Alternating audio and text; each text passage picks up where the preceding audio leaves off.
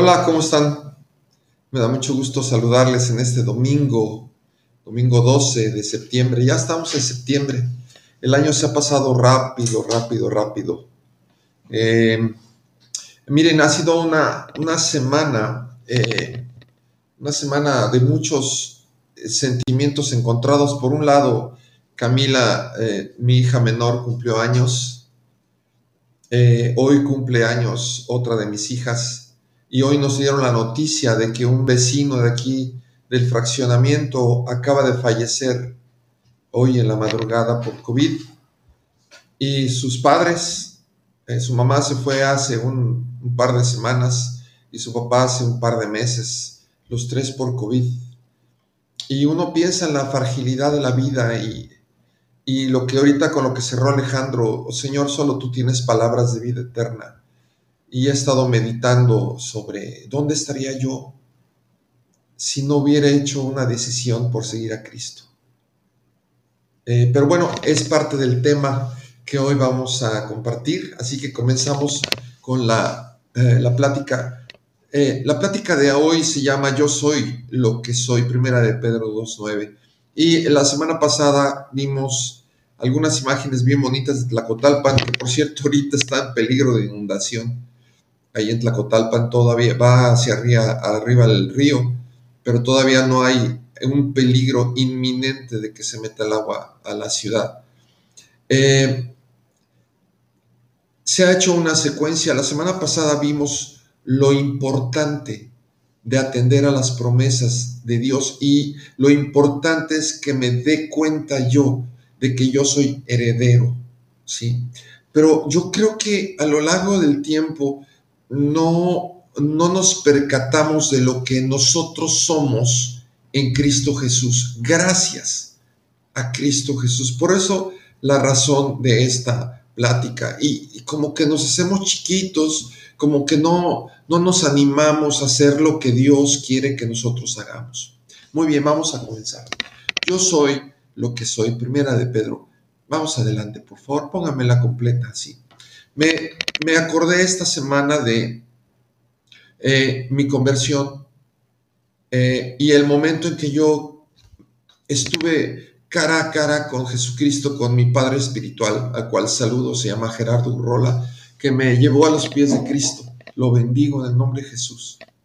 Sí, y yo creo que a todos nos pasa algo similar a lo que le pasó a Moisés cuando Dios le llamó desde la zarza ardiente. En Éxodo capítulo 3, bueno, esos primeros 3 capítulos de Éxodo nos narran la manera milagrosa en que Moisés conservó la vida aún de bebé, porque el mismo faraón, que es un tipo de Satanás, una ejemplificación de las cosas que hace Satanás, había mandado matar a los niños y nada más quería conservar a las mujeres del pueblo de Israel, el pueblo que llegó con José y fue salvado. 70 y tantas personas, 70 personas fueron salvadas por el ministerio de José y su familia. El pequeñísimo pueblo de Israel fue llevado a Egipto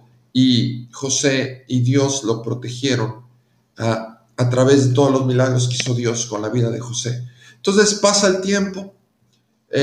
Moisés nace de, por supuesto, una mujer israelita, en la época en la que dijeron vamos a matar a todos los niños. Faraón ordenó matar a todos los niños y milagrosamente es llevado Moisés a la misma presencia de Faraón y educado bajo la influencia de Faraón y de su hija, que lo adoptó como su hijo. Tiempo después, Moisés crece y ve cómo lastiman a alguno de sus hermanos, los israelitas. Él sabía perfectamente bien que era israelita.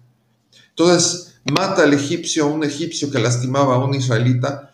Se da cuenta que ha sido descubierto y entonces huye Moisés al desierto. Ahí conoce a su esposa, él se casa Y él está bien contento cuidando ahí unas ovejitas, ¿no? Pero de repente ve una zarza que empieza a arder, ¿no? Y le llama la atención este hecho a Moisés y se acerca. Acuérdense que Moisés andaba en el desierto, estaba solo cuidando sus ovejas.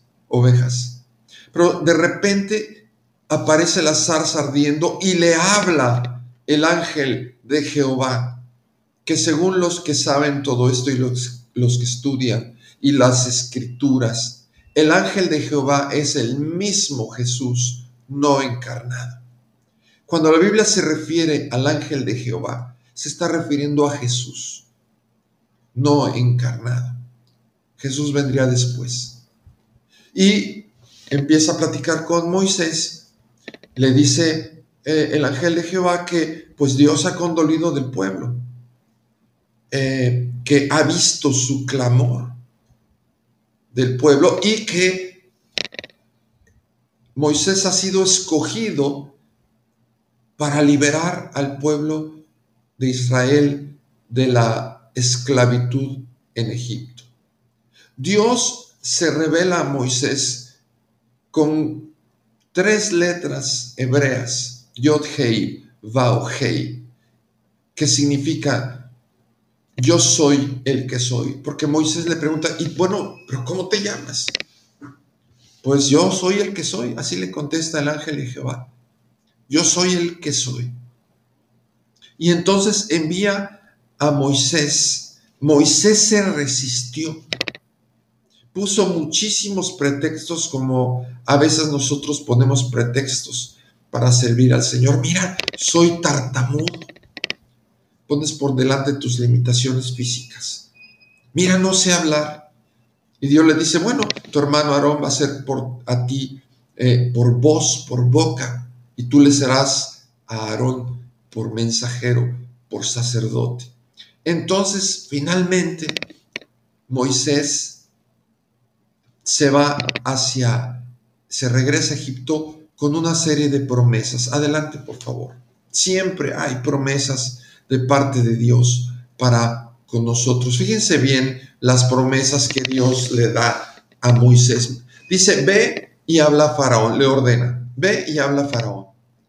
Pero Dios le dice, pero yo extenderé mi mano y heriré a Egipto con maravillas.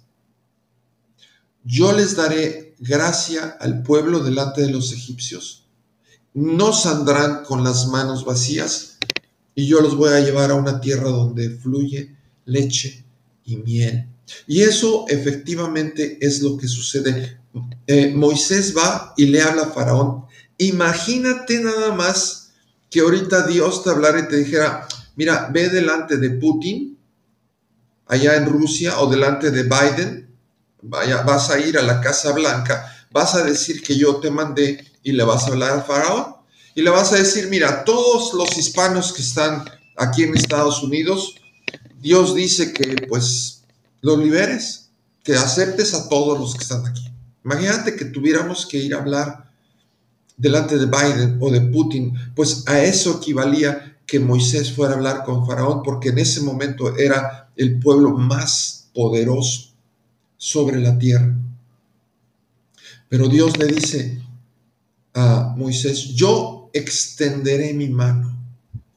Yo heriré a Egipto con maravillas. Y vemos todas las plagas que se sucedieron para que el pueblo de Israel fuese liberado, porque Faraón endureció su corazón. Y también lo dice ahí en capítulo 3 de Éxodo. También dice que Dios mismo iba a endurecer el corazón de Faraón para que no los dejara ir, porque él iba a demostrar su grandeza, sus proezas, ¿sí? El pueblo egipcio era un pueblo muy idólatra, tenían dioses para todo, ¿sí? Y los israelitas solamente adoraban al Dios de sus padres, de Abraham, de Isaac y de Jacob.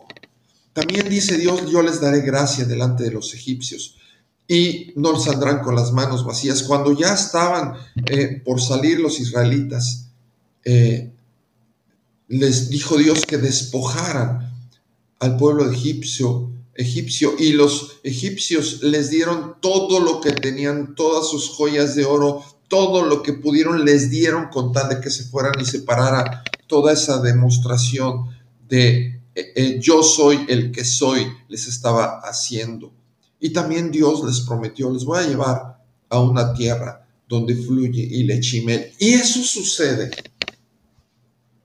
cuando nosotros nos encontramos con Jesús. Yo me acuerdo muy bien, fue en una escollera donde recibí a Cristo, donde Él me salvó, guiado por un discípulo obediente.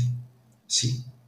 Y no me di cuenta en ese momento de lo que Dios estaba depositando en mí para hacer para su reino, para su gloria. Sí. Y entre otras cosas, nos regala a todos lo que vamos a ver ahorita. Adelante, por favor. Fíjense bien lo que dice la Escritura respecto de nosotros. Cámbiame la hoja, por favor. Fíjate lo que dice la Escritura en segunda de Pedro. Mas ustedes son linaje escogido, real sacerdocio, nación santa, pueblo adquirido por Dios. Y todo esto es para que anuncies las virtudes de aquel que te llamó de las tinieblas a su luz admirable. Me acuerdo eso, el día en que yo recibí a Cristo. Sí. No, me di cuenta de un milagro que Él había hecho, pero con el tiempo, pasando el tiempo y acercándome más al Señor, me fui dando cuenta de más cosas. Sí. Lo primero que hizo Dios, el primer milagro que hizo Dios fue quitarme una boca horrible donde decía yo puras maldiciones, puras groserías. Eso sucedió casi al instante. Dice aquí este versículo en primera de Pedro 2:9. Dice, para que anuncies las virtudes de aquel que te llamó de las tinieblas a su luz admirable. Físicamente yo era el mismo. No había cambiado. En mi exterior no había cambiado nada, pero en el instante que yo abrí mi boca para decirle, Jesús, tú eres mi Señor, en ese mismo instante, Dios me trasladó del reino de las tinieblas, del reino de Satanás, me traslada a su luz admirable, a su reino, y en ese instante yo soy hecho un hijo de Dios. Esta persona que murió hoy en la mañana, yo sé que había recibido a Cristo. Entonces no me queda la duda de que Él está ahorita en su presencia. Él con anterioridad había sido llamado de las tinieblas a la luz admirable, ¿no? Pero vamos a analizar con cuidado lo que significan estas cuatro cosas. Adelante, por favor.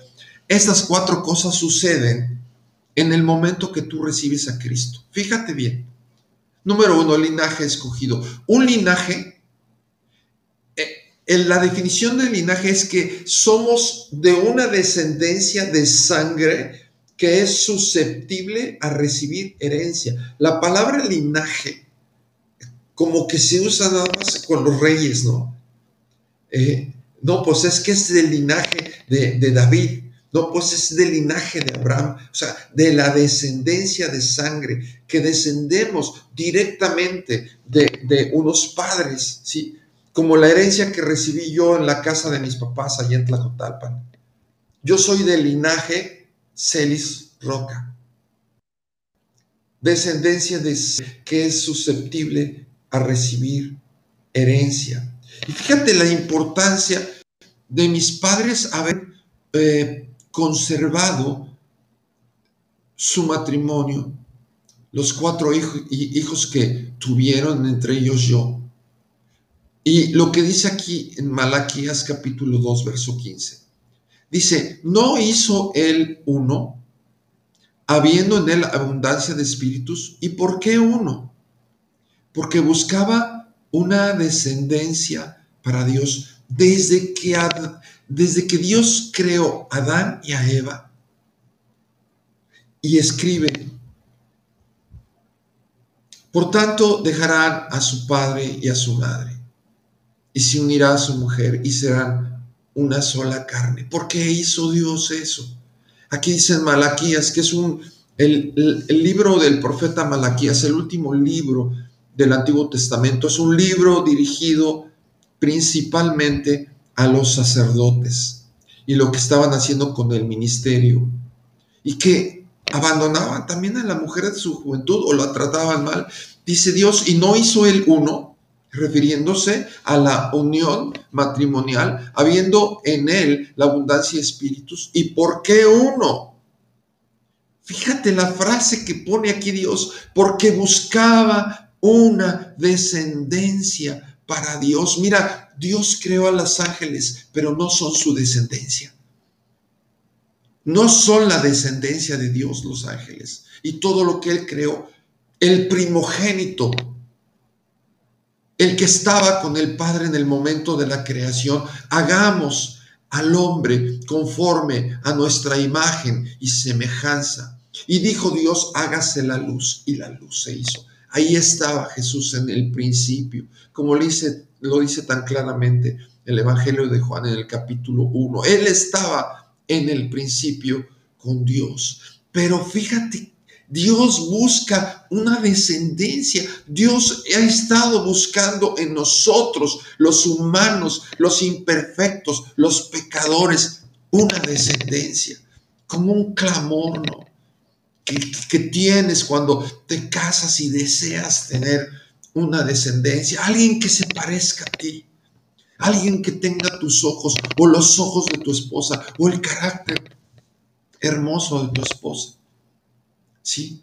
Porque Dios quiere y quiso y desea y tiene y tendrá un linaje escogido. Fíjate lo que dice este versículo, sino que, de 1 Corintios, sino que lo necio del mundo escogió Dios para avergonzar a los sabios, y lo débil del mundo escogió Dios para avergonzar a lo fuerte, y lo vil del mundo y lo menospreciado. Y yo estoy dentro de eso.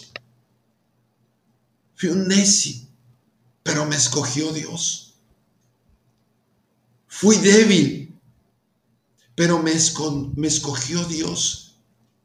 Fui vil, pero me escogió Dios. Porque Él quiere un linaje y Él lo escoge. Y tú y yo somos parte de ese linaje. Mas vosotros sois linaje escogido, para que nos vayamos dando cuenta de lo que Dios, cómo nos ve Dios en su inmenso amor. No nos ve ahí chiquititos, no, nos escogió desde mucho antes para hacer un trabajo específico, muy claro. Adelante, por favor, con la siguiente. Mas vosotros sois linaje escogido, real sacerdocio. Me encanta todo eso. Fíjense, real sacerdocio, ahorita que estaba estudiando para esta presentación, ¿por qué real sacerdocio? Tiene dos interpretaciones esto. Es un sacerdocio que sirve a la realeza, o es un sacerdocio compuesto por la realeza. Fíjate bien lo que significa un real sacerdocio. Yo como sacerdote que sirvo a la realeza. O sea, ¿a quién sirvo? Al Rey de Reyes, al Señor de Señores. O un sacerdocio que ejerce un rey. A mí me gusta más la segunda, pero creo que la segunda es la verdadera, porque fíjate lo que dice Apocalipsis 1:6. Y nos hizo reyes y sacerdotes para Dios, su Padre. A Él sea la gloria, el imperio por los siglos de los siglos. Amén. A veces no queremos leer Apocalipsis porque creemos que es un libro horrible, un libro de tragedias, pero no, es la conclusión de la palabra de Dios. Hay algunas cosas difíciles que muchas de ellas ni siquiera las vamos a vivir nosotros, ni siquiera son para nosotros. Pero aquí dice en Apocalipsis que Dios nos hizo reyes y sacerdotes para Dios. Capítulo 5, verso 10 dice, otra vez para que entendamos claramente, y nos ha hecho para nuestro Dios reyes y sacerdotes. Y dice, y reinaremos sobre la tierra. Cuando venga el milenio, si lees también Apocalipsis, te vas a dar cuenta que vamos a reinar sobre la tierra. Nosotros, sus hijos, esos avergonzados, viles, esas personas que no valían nada, a nosotros nos escogió Dios.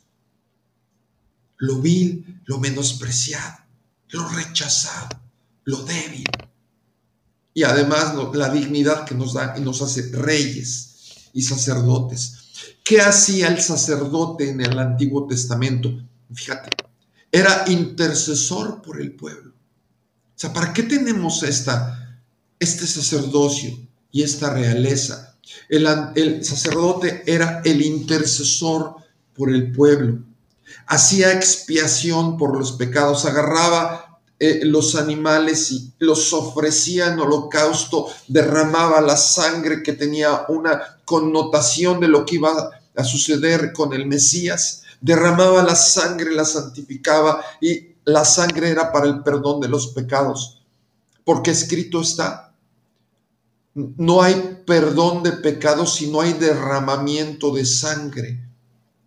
Aún los antiguos, los que no sabían nada de Jesús ni del Padre, hacían sacrificios humanos. Había una sensación de que solamente se perdonaban los pecados con derramamiento de sangre. Y eso lo sabemos nosotros, que se hizo en el Antiguo Testamento, porque se tenía que ofrecer holocausto. Se tenía que ofrecer la sangre de machos cabríos y de toros para el perdón de los pecados, y esto hacía el sacerdote. También consultaban a Dios para conocer su voluntad. La adoración continua. Miren, me encanta ver a Alejandro y a Jorge Alam. Me encanta ver cómo cierran sus ojos, tocando. Yo les digo, es un ministerio muy difícil. El ministerio de la alabanza es muy difícil. Tienes que saber tocar un instrumento, tienes que saber cantar, tienes que saber dirigir, pero sobre todo tienes que saber entregar tu corazón delante de todos. Me encanta verlos, yo los felicito. A mis hermanos Jorge Alam, Alejandro, y me parece que por ahí también andaba su hijita de Alex. La adoración continua. El sacerdote hacía adoración continua. Ungía a los reyes. El sacerdote hacía el aceite de la unción, un aceite aromático, hermoso, que se utilizaba para ungir a reyes, a profetas y también a otros sacerdotes para la obra del ministerio. También el sacerdote bendecía al pueblo. Pues esas son algunas de nuestras obligaciones que tenemos que hacer como reyes y sacerdotes. Mas vosotros sois linaje escogido, real sacerdocio. Adelante, vamos a ver la siguiente cosa que nos regala Dios, que es una nación santa. Fíjate lo que significa. Ahí está el mapa de el pueblo de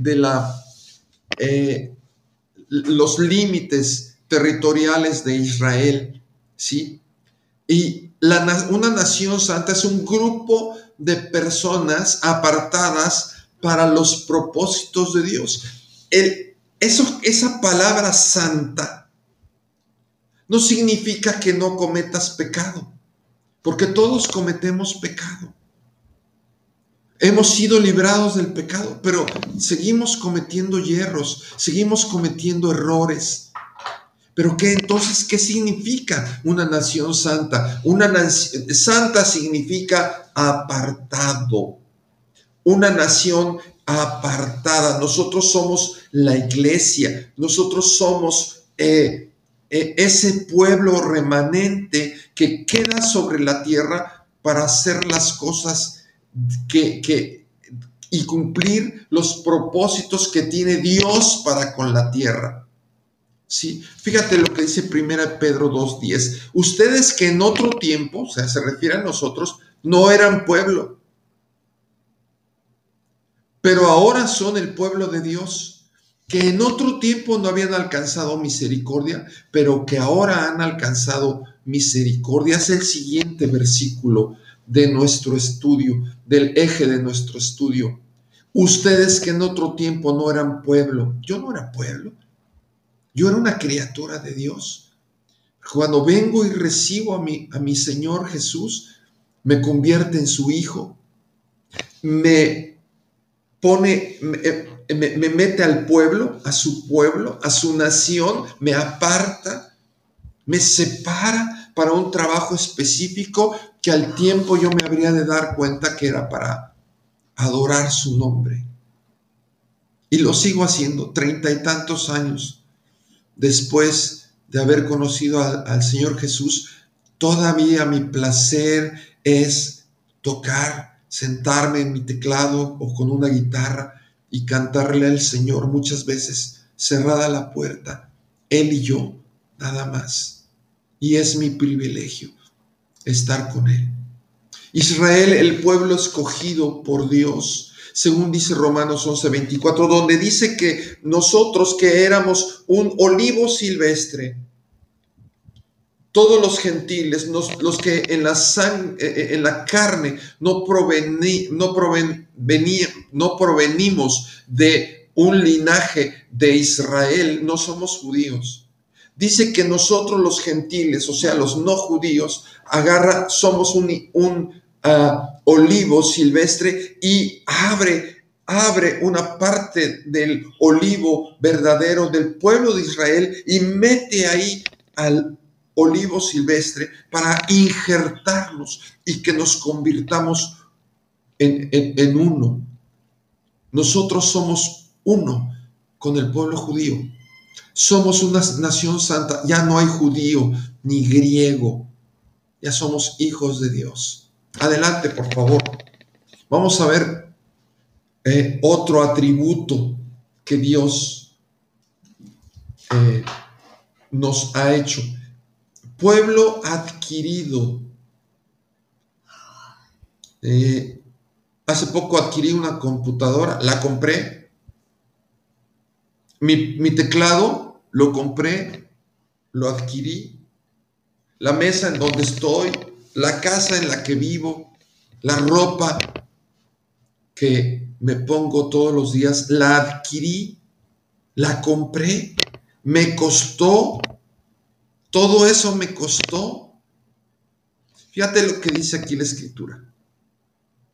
¿Acaso ignoras que tu cuerpo es el templo del Espíritu de Dios, el cual está en ti? Espíritu que tienes de Dios y que no te perteneces a ti mismo. Porque dice, porque has sido comprado por precio. ¿Qué precio fui comprado yo? Lo vil, lo débil, lo menospreciado. ¿Valdría la pena comprarlo?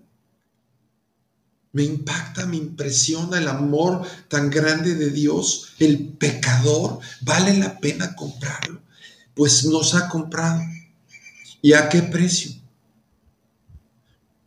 Sabiendo que fuimos rescatados de nuestra vana manera de vivir, la cual recibimos de nuestros padres, no con cosas corruptibles como oro y plata, sino con la sangre preciosa de Cristo, como de un cordero sin mancha y sin contaminación. Somos un pueblo adquirido porque a Dios le plació ese Dios que no hemos visto todavía, ese Dios que le hemos vuelto la espalda tantas veces, ese Dios que ha puesto sus reglas, sus leyes y las violamos constantemente. Ese Dios tan grande, tan amoroso, manda a su Hijo, es crucificado, es muerto, es azotado en una cruz, derrama su sangre y todo ¿para qué? Para comprarme a mí, para comprarte a ti. Qué cosa más maravillosa. Dice otra vez, ¿acaso ignoras que tu cuerpo es el templo del Espíritu de Dios? Cuando tú dices, tú hablas y dices, te recibo Jesús como mi Salvador personal, en ese momento eres trasladado de las tinieblas a su luz admirable. En el momento que dices, Jesús entra en mí, el Espíritu Santo entra en ti. Pero sucede una cosa, ya no te perteneces, porque has sido comprado por precio.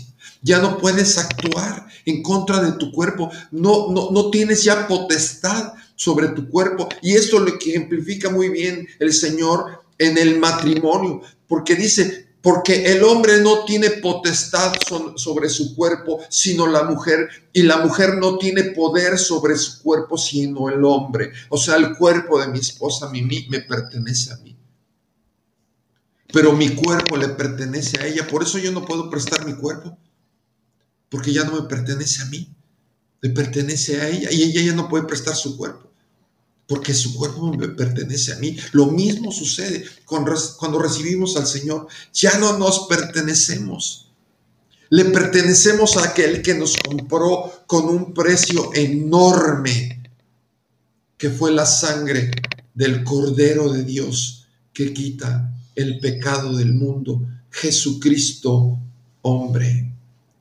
Adelante, por favor. De tal manera que nos da esas 4 virtudes Dios, mas vosotros sois linaje escogido, real sacerdocio, nación santa, pueblo adquirido por Dios. Pero dice, todo esto es con un propósito, no es para que te jactes, porque yo, dice Dios, cumplo mis propósitos, y mis propósitos son que todos vengan al arrepentimiento, y te voy a usar para que tú ayudes a otros a venir al arrepentimiento. Te voy a usar para que tú hagas lo que alguien hizo por ti hace mucho tiempo, que te trajo a mis pies, y tú por esa persona ahora eres salvo. 3 despensas, 3 almas. Ahí vemos 3, pero todavía está la de don Juanito. Y sabes, la despensa es un pretexto. La despensa es para decirle a la gente, mira cómo es Dios. Te voy a enseñar al Dios que nos provee. Te traigo una despensa. Te voy a mostrar al Dios que es el dueño de todas las cosas. Y aquí está una prueba. Te traigo una despensa. A tu Dios proveedor. Te muestro que Dios te provee. Y estas personas que ven aquí en la fotografía, sus historias son bien difíciles. No son como la tuya y la mía, que abrimos el refrigerador y encontramos un montón de cosas. Estas personas recibieron la despensa, que, como les digo una vez más, es simplemente un pretexto para podernos acercar a ellas y anunciarles las virtudes de aquel que nos llamó de las tinieblas a su luz admirable, y que puedan entonces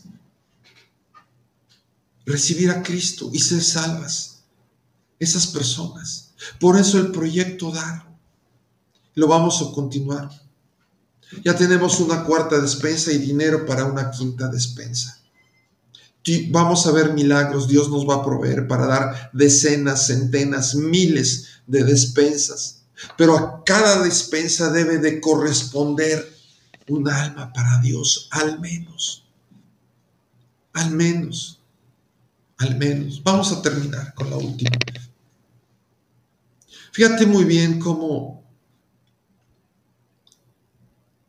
Dios le encomienda a Moisés: ve a Faraón.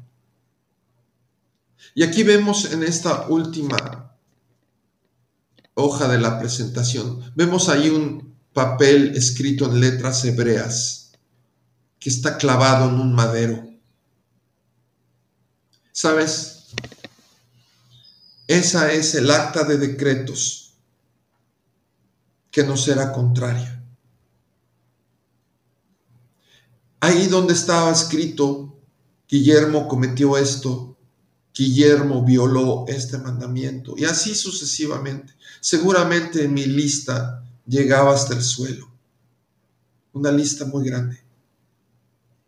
Sí.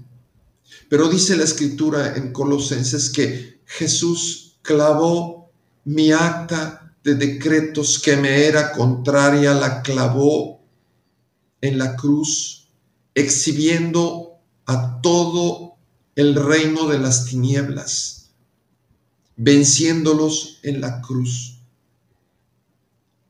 Fíjate bien, esa acta de decretos que ya no tenemos los que hemos recibido a nuestro Señor Jesucristo,